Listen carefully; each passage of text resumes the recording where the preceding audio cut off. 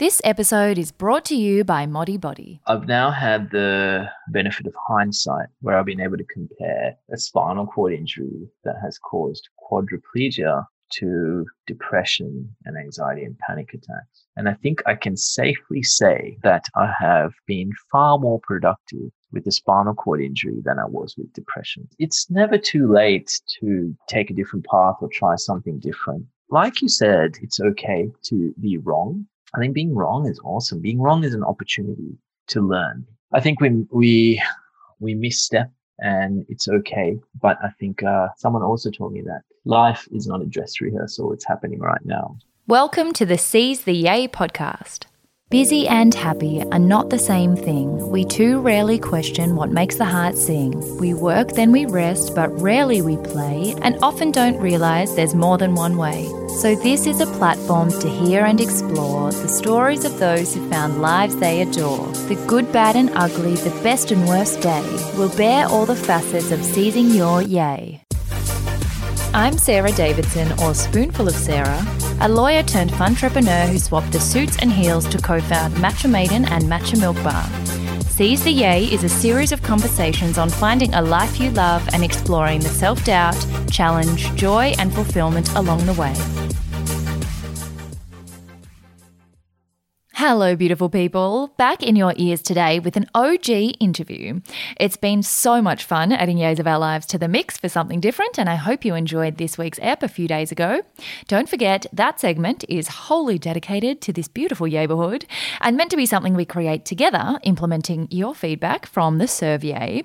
So please keep those Yayborhood Watch submissions and feel-good recommendations coming so we can keep getting better and brighter each week.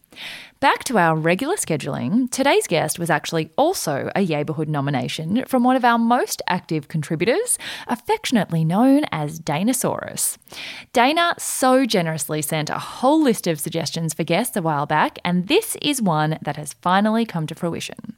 Dana is the founder of Junior Doctors Corner and is a doctor herself, working to provide much-needed support to junior doctors entering the wild world of medicine and discuss important topics that are often dismissed or taboo. Junior Doctors Corner also has its very own podcast, so make sure to check that out if there are any other young doctors listening in. Dana's nomination also hails from the medical world, but is not only a doctor, he is also one of those rare species who has completed degrees in both medicine and law.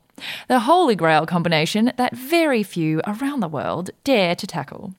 And if that alone weren't enough of a superhuman feat, Dinesh Palipana is also a quadriplegic and disability advocate, becoming only the second person with quadriplegia to graduate as a doctor in Australia, and the first with a spinal cord injury.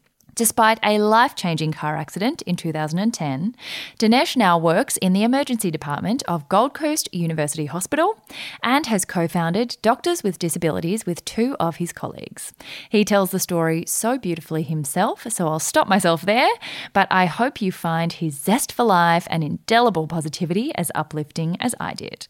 P.S. The audio is a bit dicky at times. The joys of Zoom strike again. So excuse a few spots where it's a bit muffled, but otherwise I hope you enjoy. Dinesh, welcome to Seize the Yay. Hi, thanks for having me, Sarah. Thank you so much for jumping on the show. You are one of those very rare but incredible species of people who have done not only law but also medicine. The two degrees that I feel are mutually exclusive, but not in your case. Yeah, no, there are a couple of us roaming around. I feel like it's literally a couple in the whole nation. Yeah. Before we kick off, I start by asking everyone what the most down-to-earth thing is about them. And I feel like you will know the down-to-earth things about you, but I have already put you on a very, very high pedestal with this whole law med graduate thing. So what's something really relatable about you? Down-to-earth things. I love rap music. I like old R&B and hip-hop. Nice. When I'm on my way to work, I've got Biggie pumping out of my car.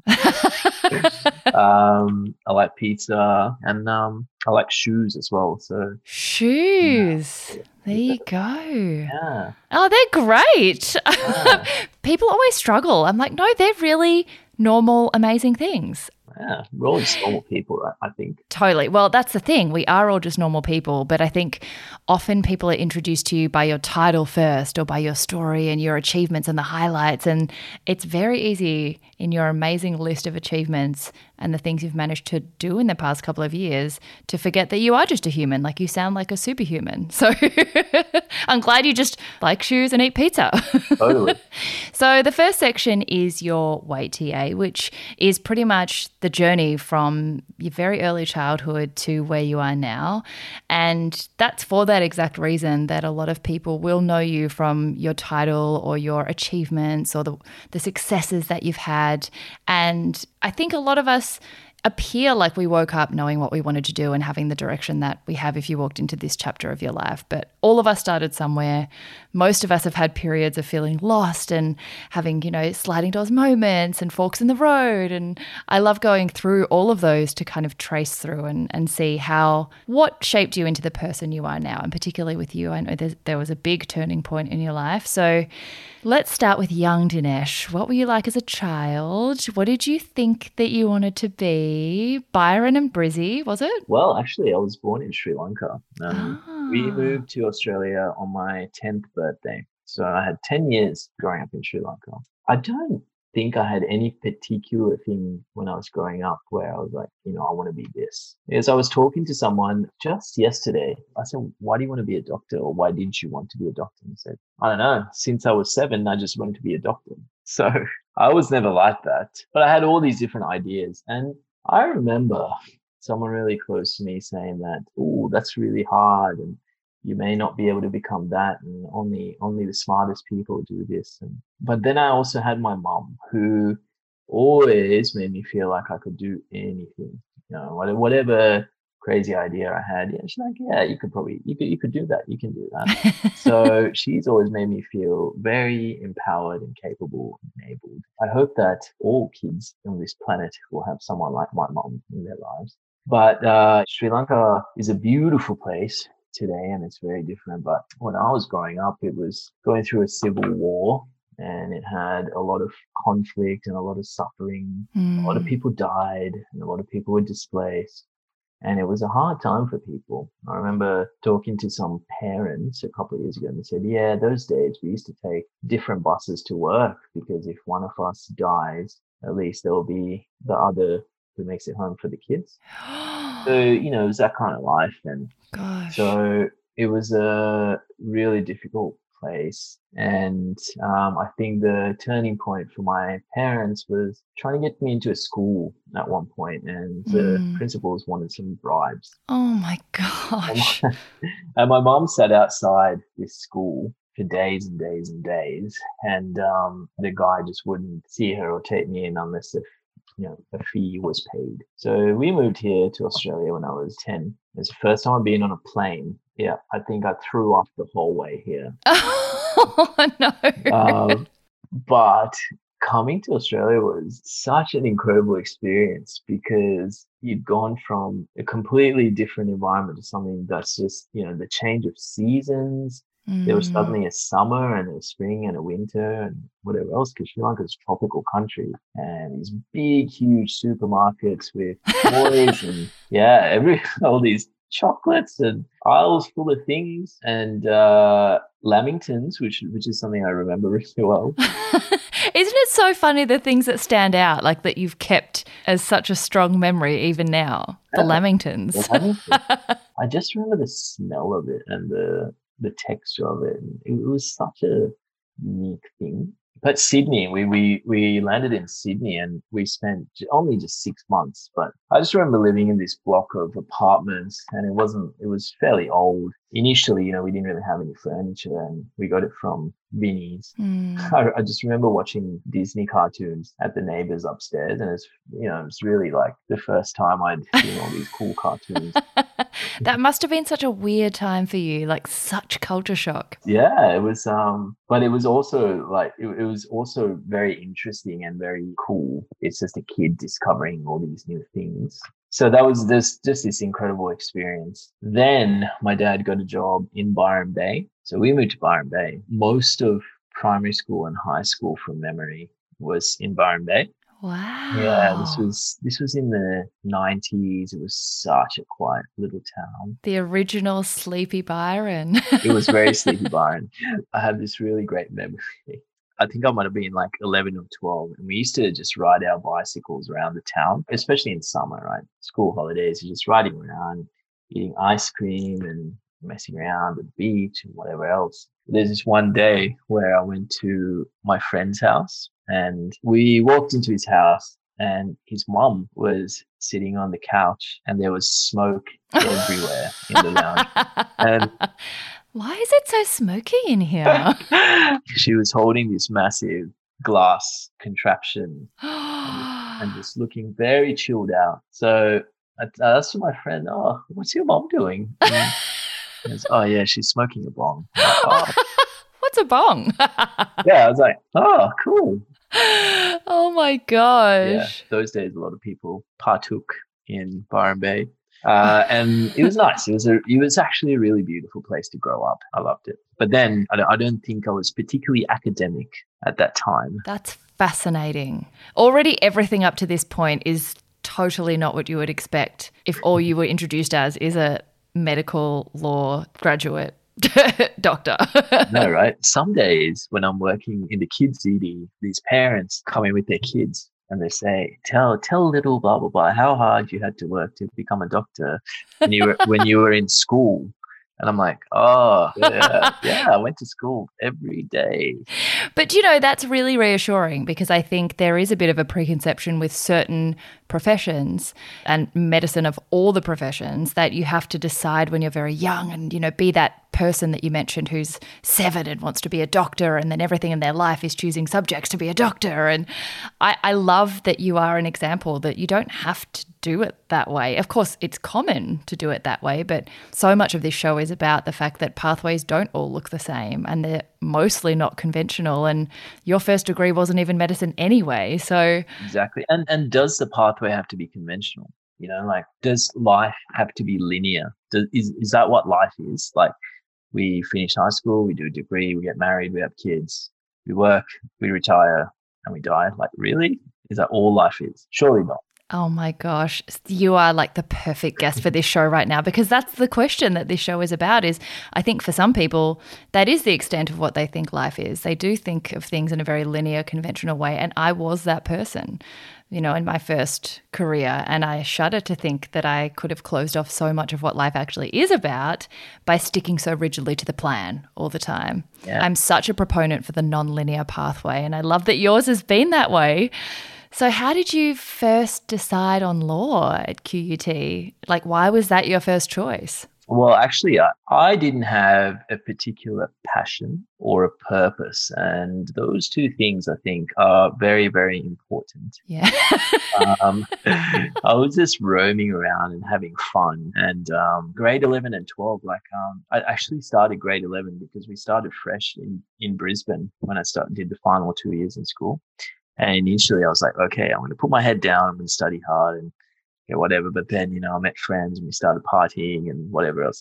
My mom, she used to get the report cards and it'd be like 30 days absent sometimes. And she'd be like, what were you doing? You like when I went to work, you were dressed for school. I was like, yeah. But then I went back to bed. Oh my gosh. Again, like you are just smashing through people's perception of what it takes to be a good medical student later in life. So yeah, I'm whenever parents ask me that question though, I'm like, yeah, it's work hard. Yeah, stay in school. Yeah.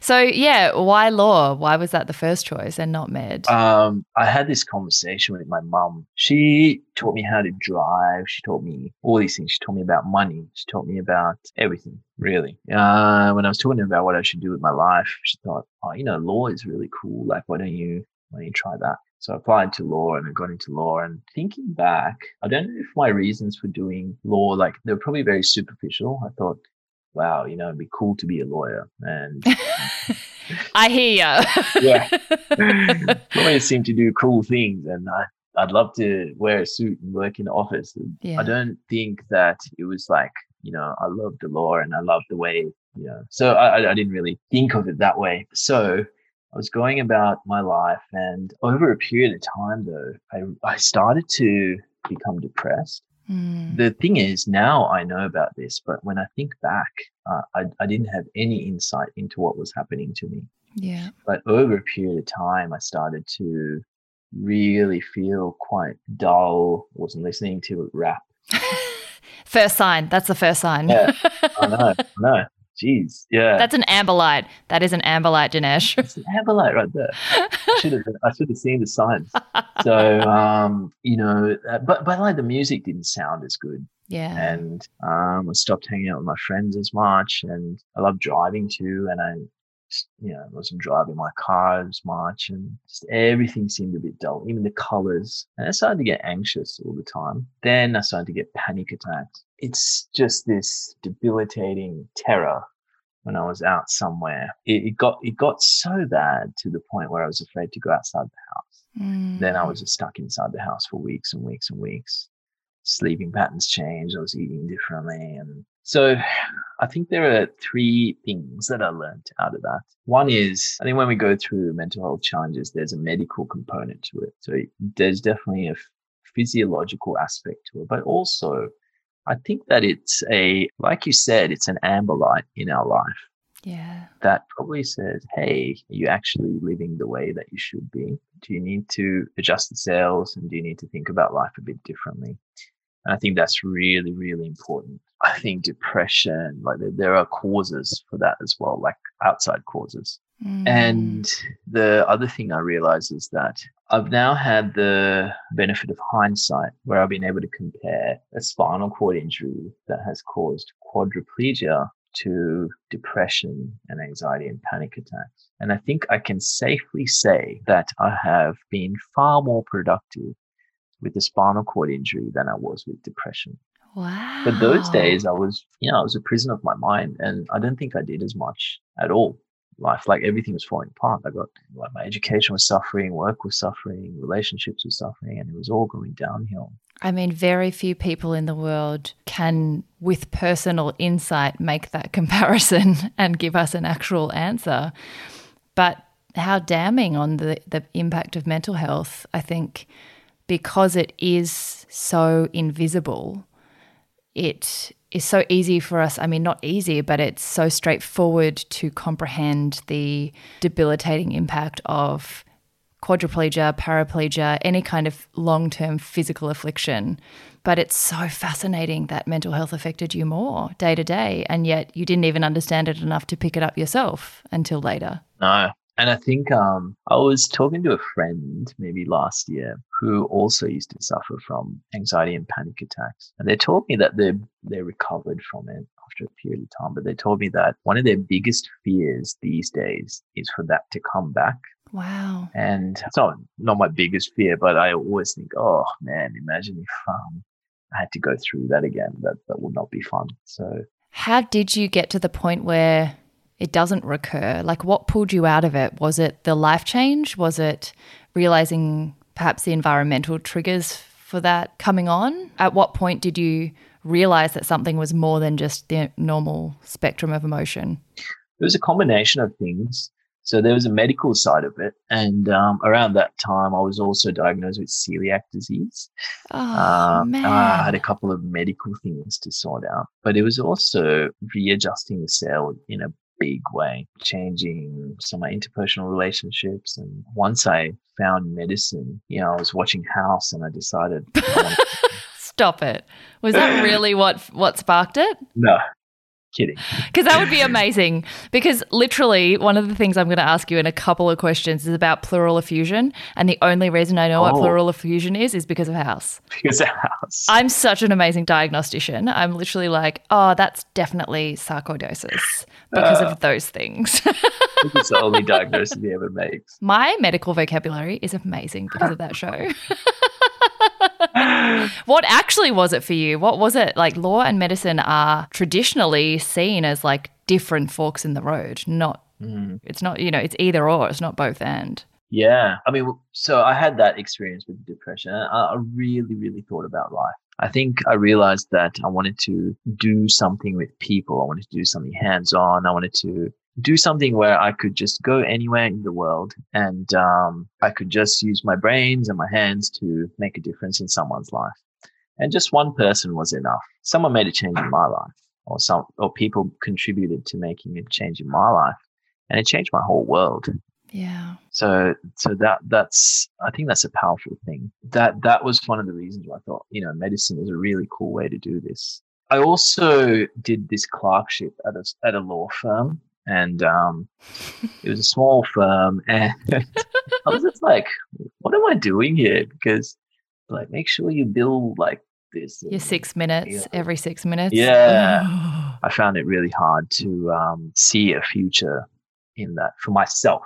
That's how I ended up with the idea of medicine. And once I found that, I was just so energized, and I loved this idea, and I felt like a new man. When I turned the corner from that point in my life, I actually remember the very day I drove out of my garage in my car, and suddenly the sun was bright and the smells were sharp. The birds were singing to you. Exactly. The birds were singing. Yeah, champagne was raining from the sky.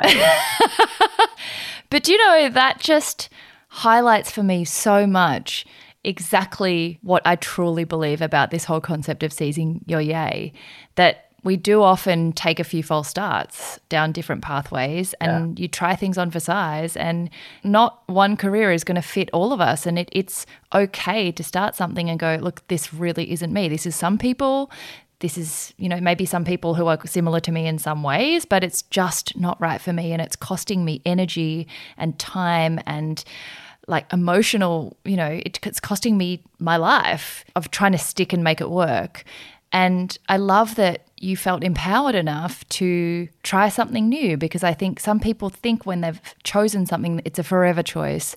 They're too old, or they've invested too much time, and it's going to be a waste if they go back and start something anew. And then you're an adult as a student, and, people get very bogged down in not wanting to be a beginner again and being scared of the unknown. And I love that you have found, you found your yay, and you weren't afraid to go after it. And then you reaped the benefits from that first moment of turning such a big corner. Loving life now. But, you're right. It's never too late. I once met the Dilmah guy. Do try Stop it. I did. I chilled out with him in Sri Lanka? Yeah.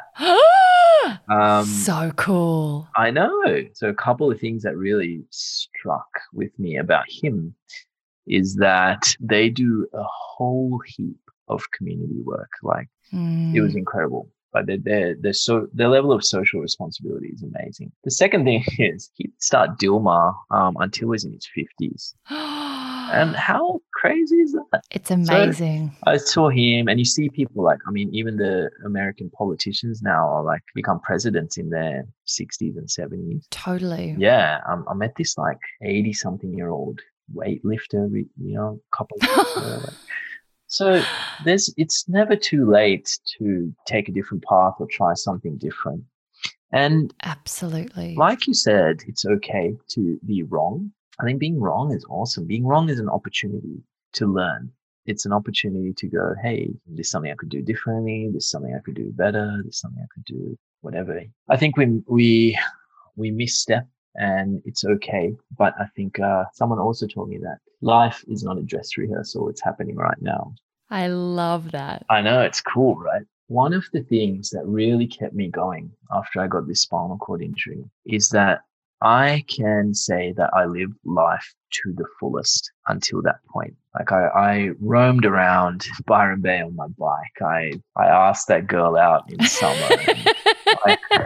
I took that trip with my friends, and I partied in Japan. I really lived life. And I took a trip a few weeks before the accident happened. And it's one of the most significant things that I remember, because it was one of my best friends. He called me up one day and he said, dude, do you want to go to Japan? And I was like, oh man, like, do I want to save the money, or do I want to like spend the money? Do I want to, like, you kind of intellectualize those things. So we just turned up in Japan with no plans, just a bag.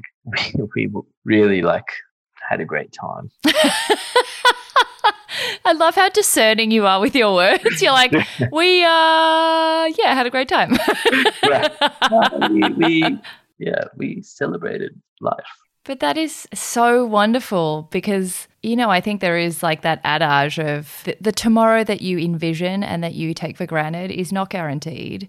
Exactly. And that is exactly why it is so important to make decisions like the one that you made. You can always make back money. You can never make back time and opportunities and have chances to relive particular days again. And I bet now you're just so glad that you didn't go, no, that's not sensible.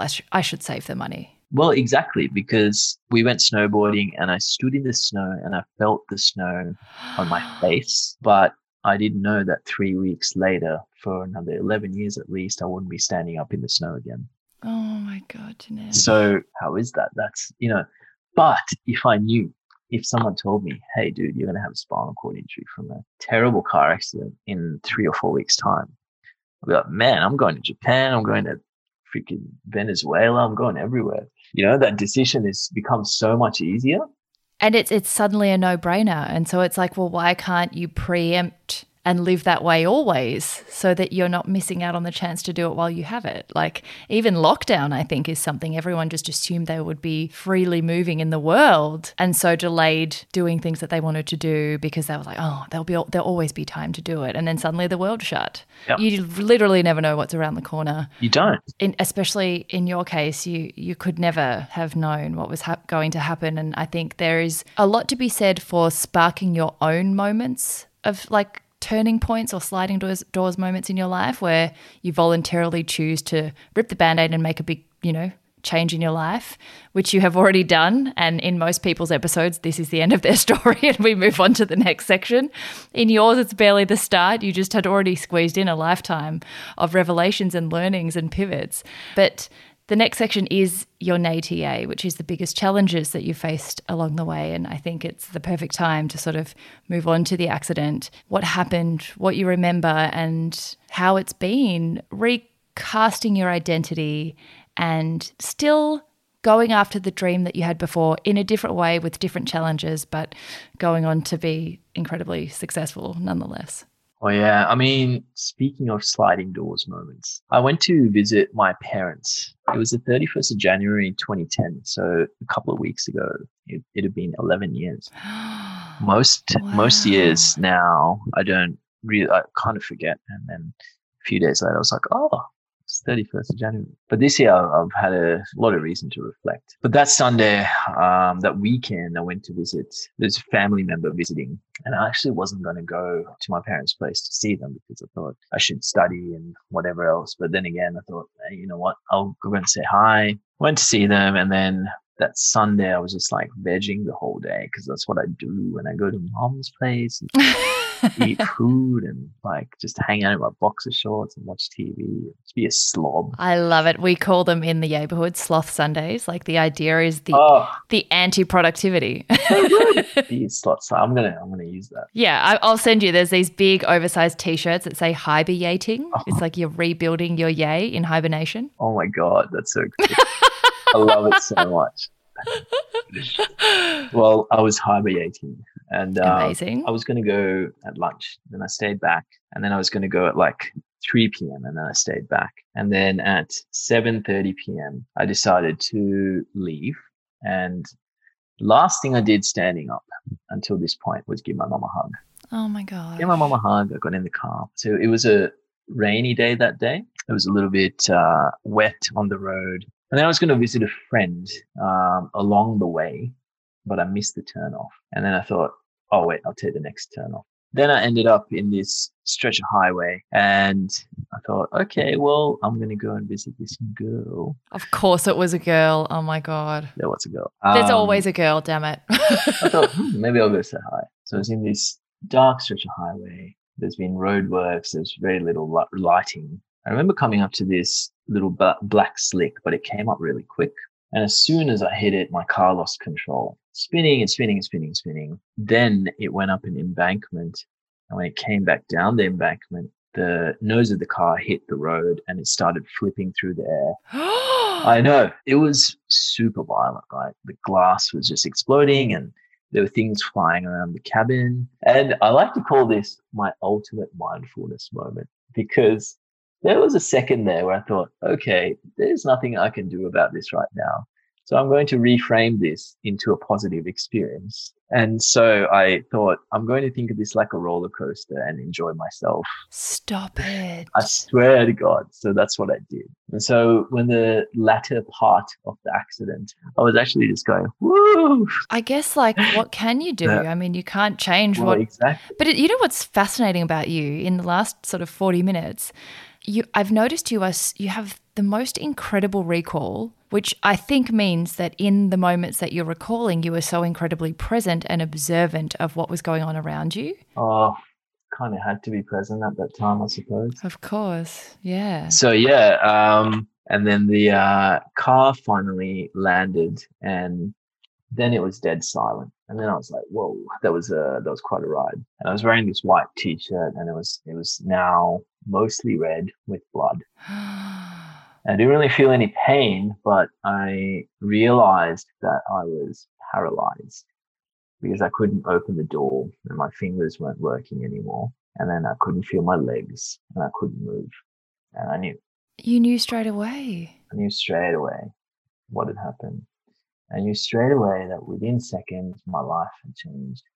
Oh forever. My gosh. Do you think because you had medical training at the time that you were more aware? Well, yeah, because I met the firemen that came to the scene. I met them for the first time a couple of years ago. Wow. Yeah, that was really cool because they remember. And they say that one of the reasons they remembered it so well is because as soon as they turned up, I could tell them what my diagnosis was. Oh my gosh. You know, like the thing that panics me the most and why I am so fascinated by emergency services workers is that I'm not great in time sensitive panic situations. I'm okay in the moment, but in my brain I'm not okay. Do you remember from the minute it happened to the minute firemen and ambulance workers got to you, what happened? Like that waiting of knowing that something's wrong and knowing it's time sensitive, but them not being there yet. Like, who did you call the ambulance yourself? Like, how do you? No. So what happened was there was someone behind me and they pulled over. And then they ran up and they were holding my head because my head was all apparently floppy. He didn't have a phone. So another car that happened to go by. So then the fire truck was the first thing to come. But they also hit whatever I hit and they lost control of the truck, apparently. Oh my gosh. Yeah, I know. And they cut me out of the car. But I think I was just talking to the guy who was holding my head. I was just having a chat. But apparently I was a bit, distressed by that point. Of course. And we're friends now. He's a good friend. That's so lovely. He tried to find me for years, apparently, because they wouldn't tell me what happened to me, where I was taken. And he said they even got an ad out in the newspaper or something like that. He was trying to find you through the paper. Mm. Oh my gosh. So then in 2014, I think it was, or 2015, one of those, it was New Year's Eve and it was like 10 p.m. Mum and I was like cleaning the apartment. So medical school, I wasn't partying for some reason. And we found this police report from the accident and it had this guy's phone number on it. So it said, the guy that was accident, his name's Chris Bailey. He wouldn't care that I said it. So I found Chris's number on the bit of paper. And then I send a text to this message going, hey, do you remember pulling over for a guy who had this car accident in 2010? And I get this message back and it's like, oh my God, yes, I do. I've been trying to find you. Can I call you? So New Year's Eve, he called me up and we had this chat. It's like, oh my God. Yeah, I tried to find you. I tried to find what happened to you. And we had a chat and it was so good to reconnect. It was like, whoa, this is amazing.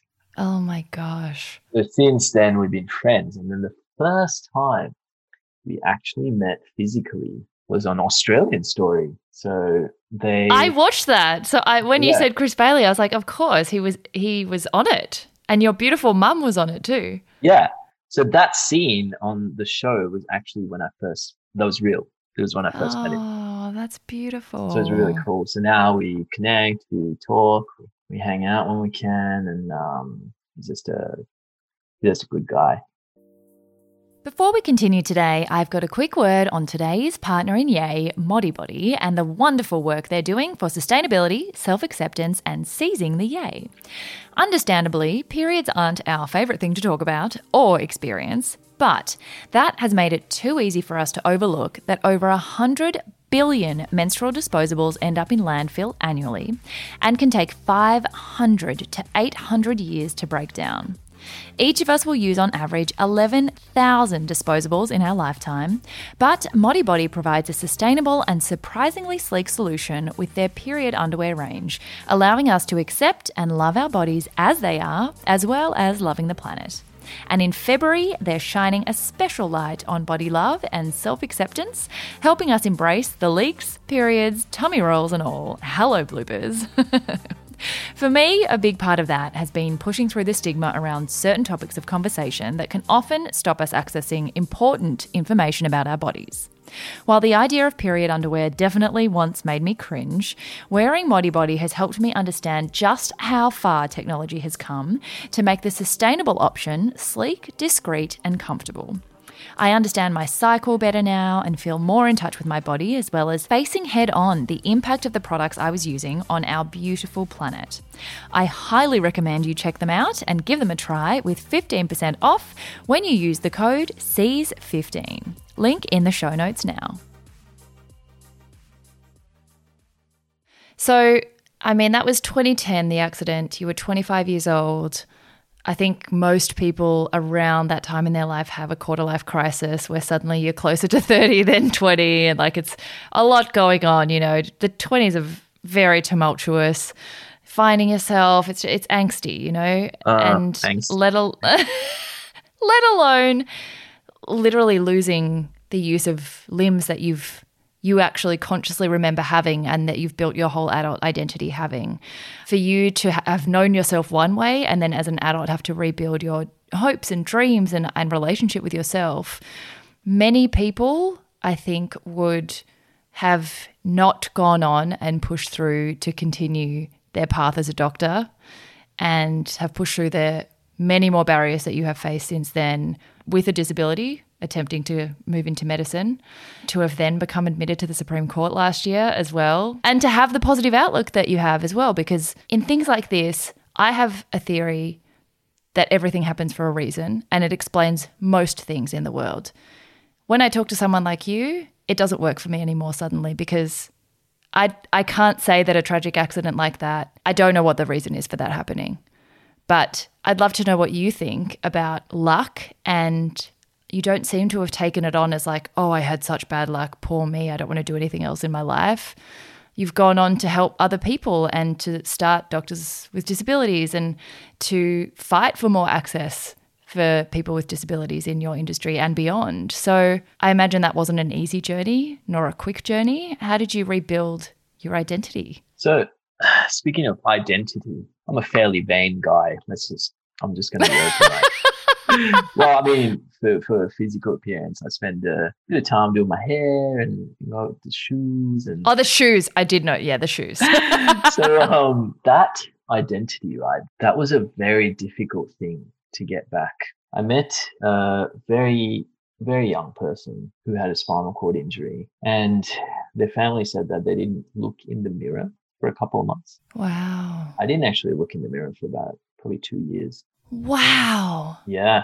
Didn't know how. I just that's fascinating. Now I look in the mirror all the time. But that physical identity, even clothing and dressing and whatever else, it took a long time for me to find myself again. It has been extremely challenging. There were days when my mom and I, we didn't know where we were going to live. We didn't have any money. We were in a heap of debt. We were alone. Some days I was sick, critically sick some days. So there were all these challenges that we had. But guess what? I feel like the luckiest guy on earth. Shut up.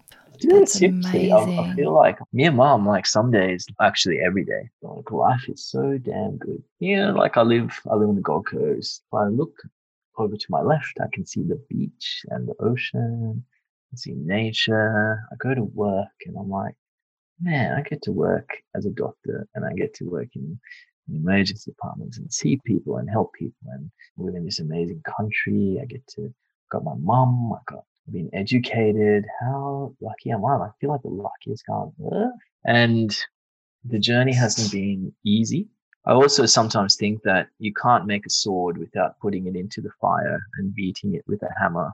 So I feel like that's what I've experienced, and hopefully I'm a better human for it, and hopefully that I'm stronger for it. And that's honestly how I feel today. I'm grateful. I'm grateful for so many things every day, and I consciously am grateful for things. I think gratitude is really important. I was just going to say, I think gratitude is the antidote to everything, really. It's such an easy practice to work into your day that people forget in really tough times. But it's impossible to be angry and grateful at the same time. And I remind myself of that all the time. Well, Sarah, you were telling me that about your trip to Rwanda in the schools. I went to Sri Lanka after the spinal cord injury, and I saw how other people with spinal cord injury live there. And their lifespans are significantly shorter than mine. Their opportunities are nothing like the ones I have. The support structures are nothing like what I have. So how can I not be grateful for my life?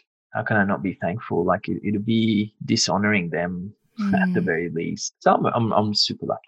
I think it's such a valuable lesson and insight into how, the adversity that you have faced even before the accident is still quite a lot of things to have had to build resilience for and have strength to get through and to stay directed and motivated, but then add the complete loss of your ability to walk. And when you had been really outdoorsy and you did have a whole identity based around that, it's just, it's extraordinary. But I think there's so many practical things that we can take away from that in any kind of adversity, the way to just get your head right around it, gratitude being a really big thing. But what else helped you and drove you to move back into medicine and graduate from med school? I think you were the first quadriplegic medical intern in Queensland and the second person with quadriplegia to graduate as a doctor in Australia ever, first with a spinal cord injury, but then found it tough to get a job and to fight for your place and have had people ask what the patient's reactions are.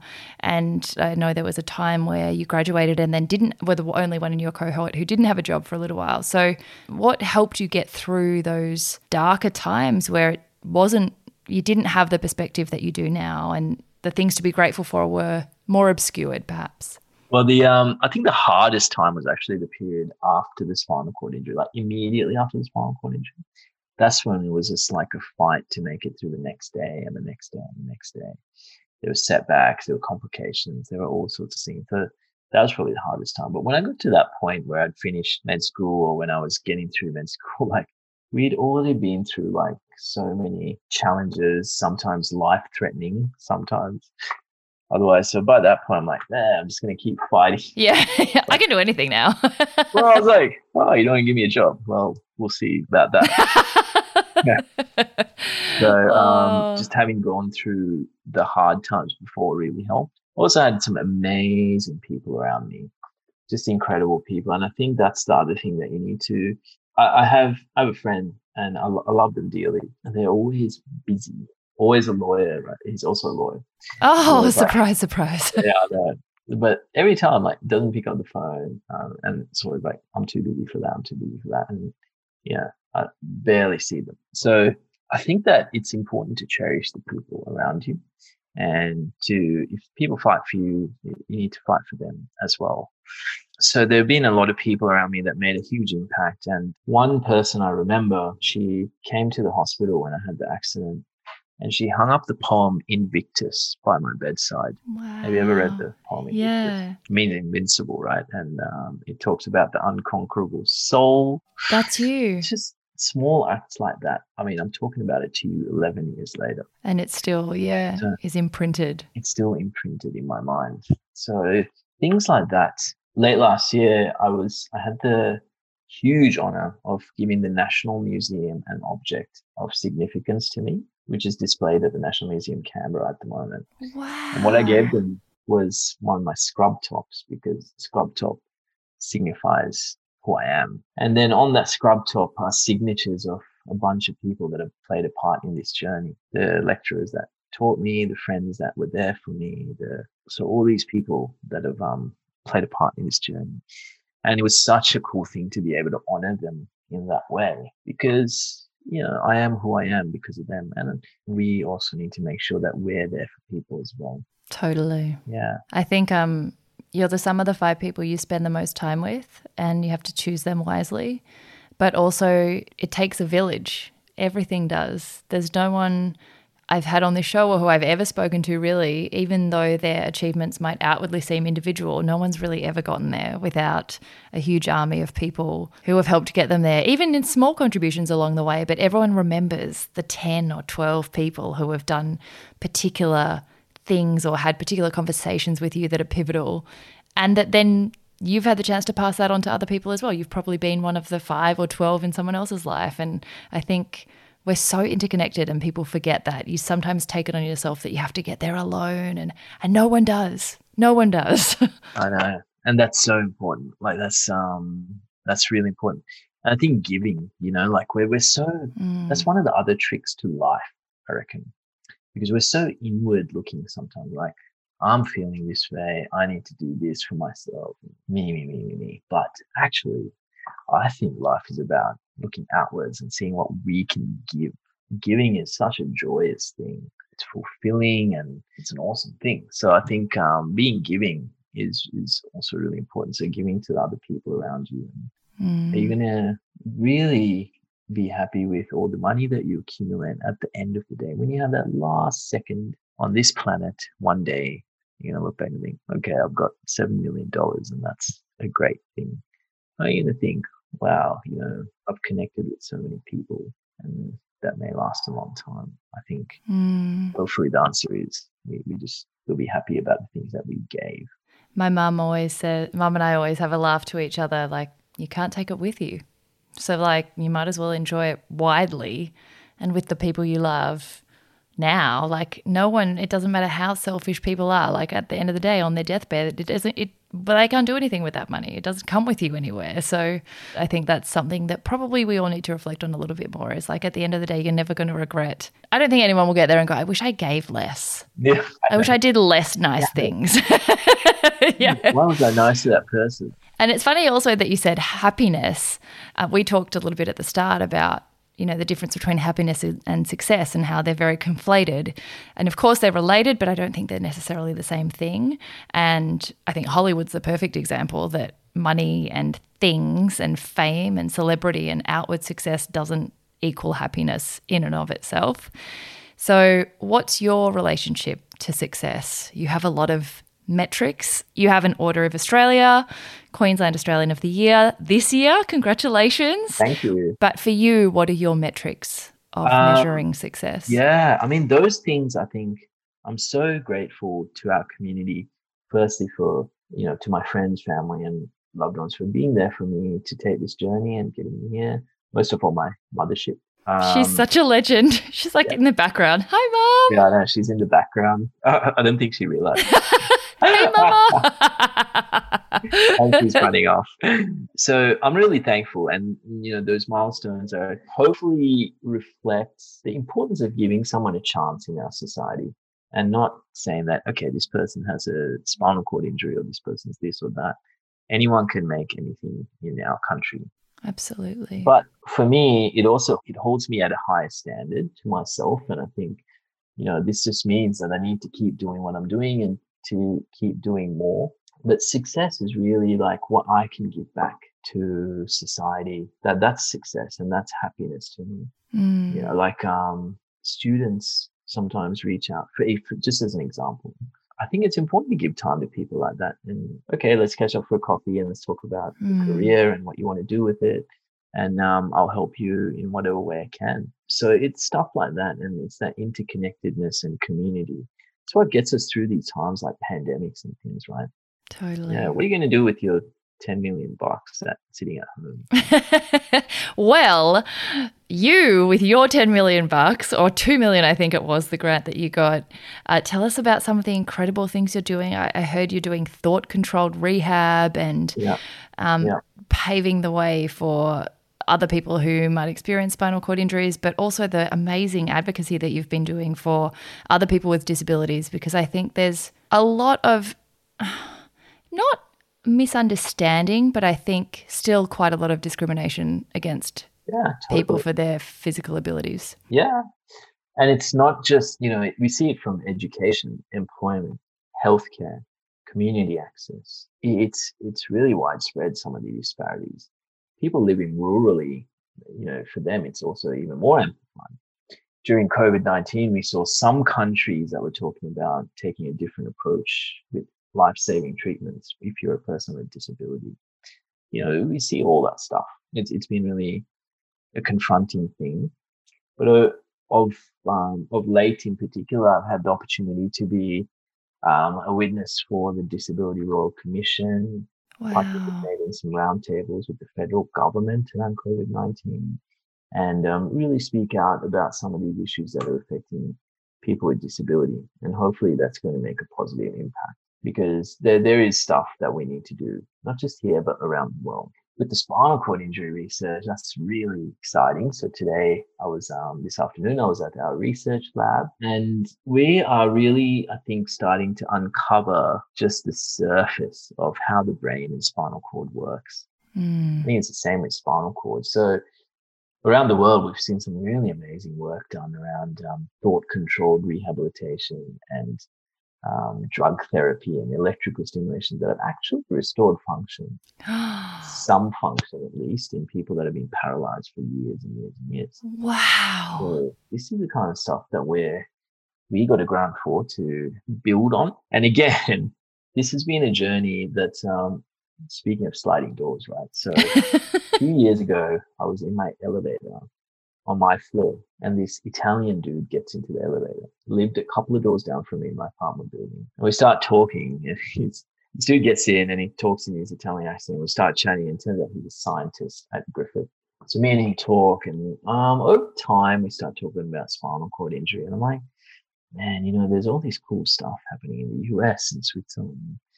And he's like, I wonder if we can start doing some of these things here.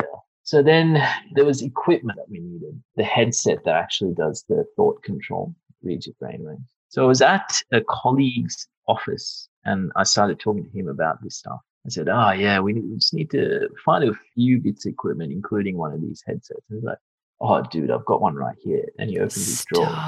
Yeah. And he pulls out, he's like, I haven't got one, but I have two. So we found all this equipment and we started fiddling around and realized, oh my God, we can actually build on what they're doing there. So we started working on it. We had proof of concept, then we applied for a grant. We got the grant. Now we've got the $2 million in funding. We're in the lab doing the thing. And that's amazing. And maybe one day I can do this podcast again with you, but I'll be standing up. Stop it. I just got goosebumps. Oh my gosh, that would be incredible. That's the dream.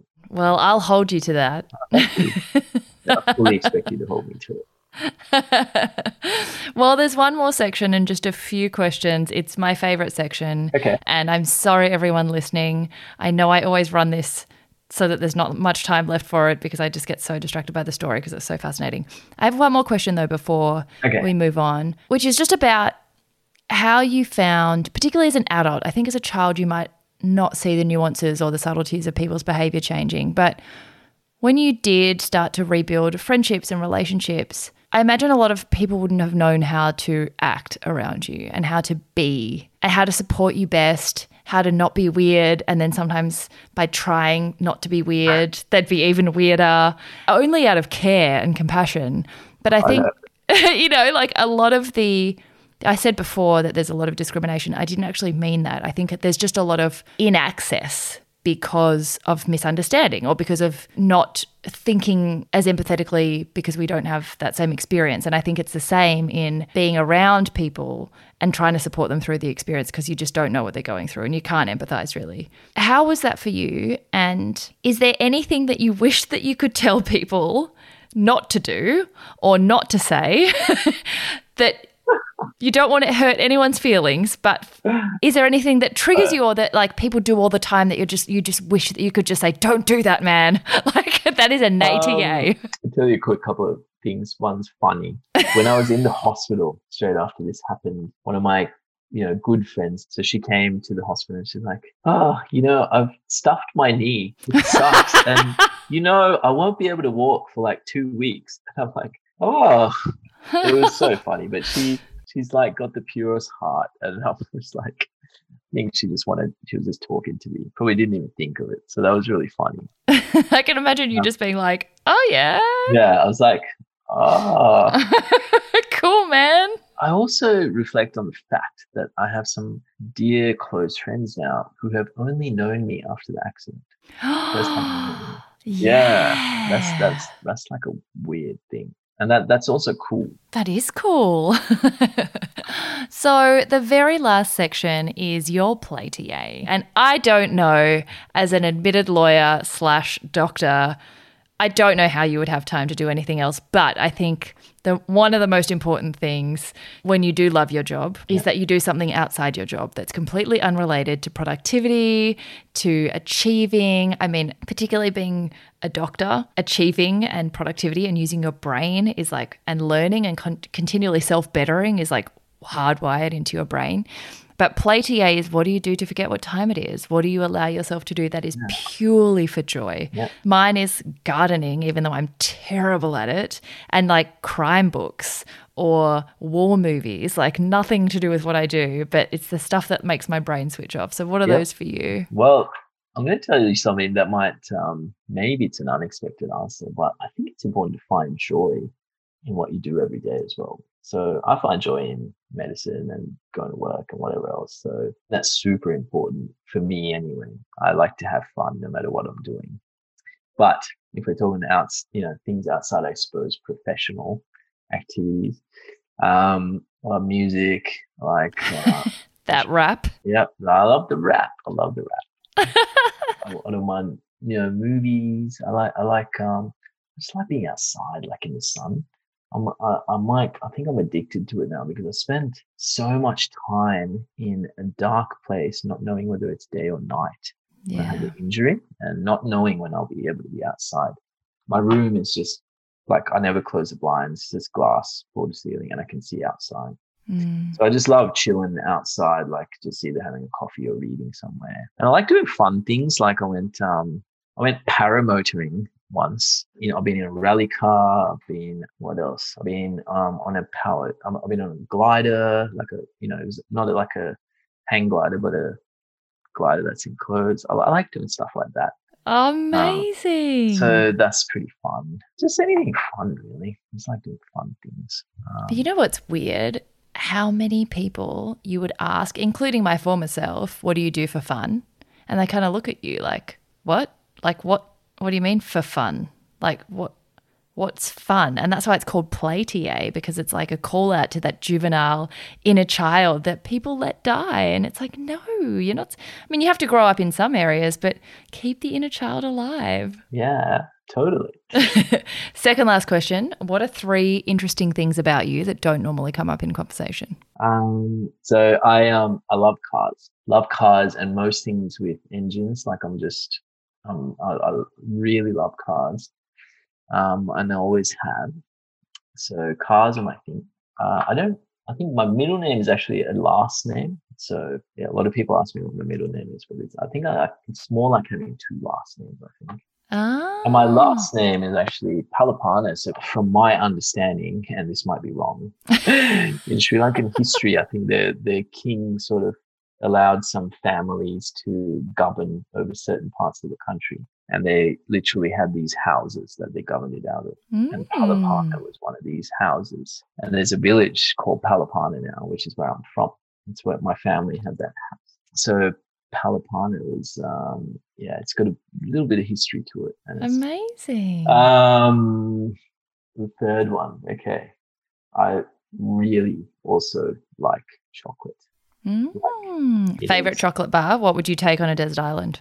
It's a significant weakness for me. So it's not really a chocolate bar, but I like Nutella, like just by the spoon. Yeah, me too. And then there's a really awesome chocolate bar. I think it's called Whittaker's or Whitman's, but it's the coconut. Oh, one. The slab, the mini gold. Oh, yes, so good. I know, it's dangerous. Amazing. Very last question, since I love quotes so much. What's your favorite quote? Yeah, I have many that I love, but I think the biggest one that probably encompasses a lot of things that we've talked about tonight, and also encompasses the reason why I do medicine, is that it's a quote that my mum loves, and I can't remember where it comes from. And it is that by helping one person, you may not change the world, but you'll change the world for them. That's beautiful. I think that's really important. So important. Oh my gosh, you were absolutely extraordinary. Thank you so much for your time and wisdom. And I just can't wait to see what you do next with this new technology and research. And I hope we keep in touch. Yeah, we will for sure. What an incredible display of gratitude and strength in the face of a big, fat natia. I just found this story so heartwarming, and Dinesh was just such a delightful person to chat to. If you enjoyed the episode, please do take a moment to share it so we can keep spreading the yay, and subscribe or drop us a review if you haven't already. It helps us keep growing and securing you wonderful guests. I hope you're having an amazing week and are seizing your yay.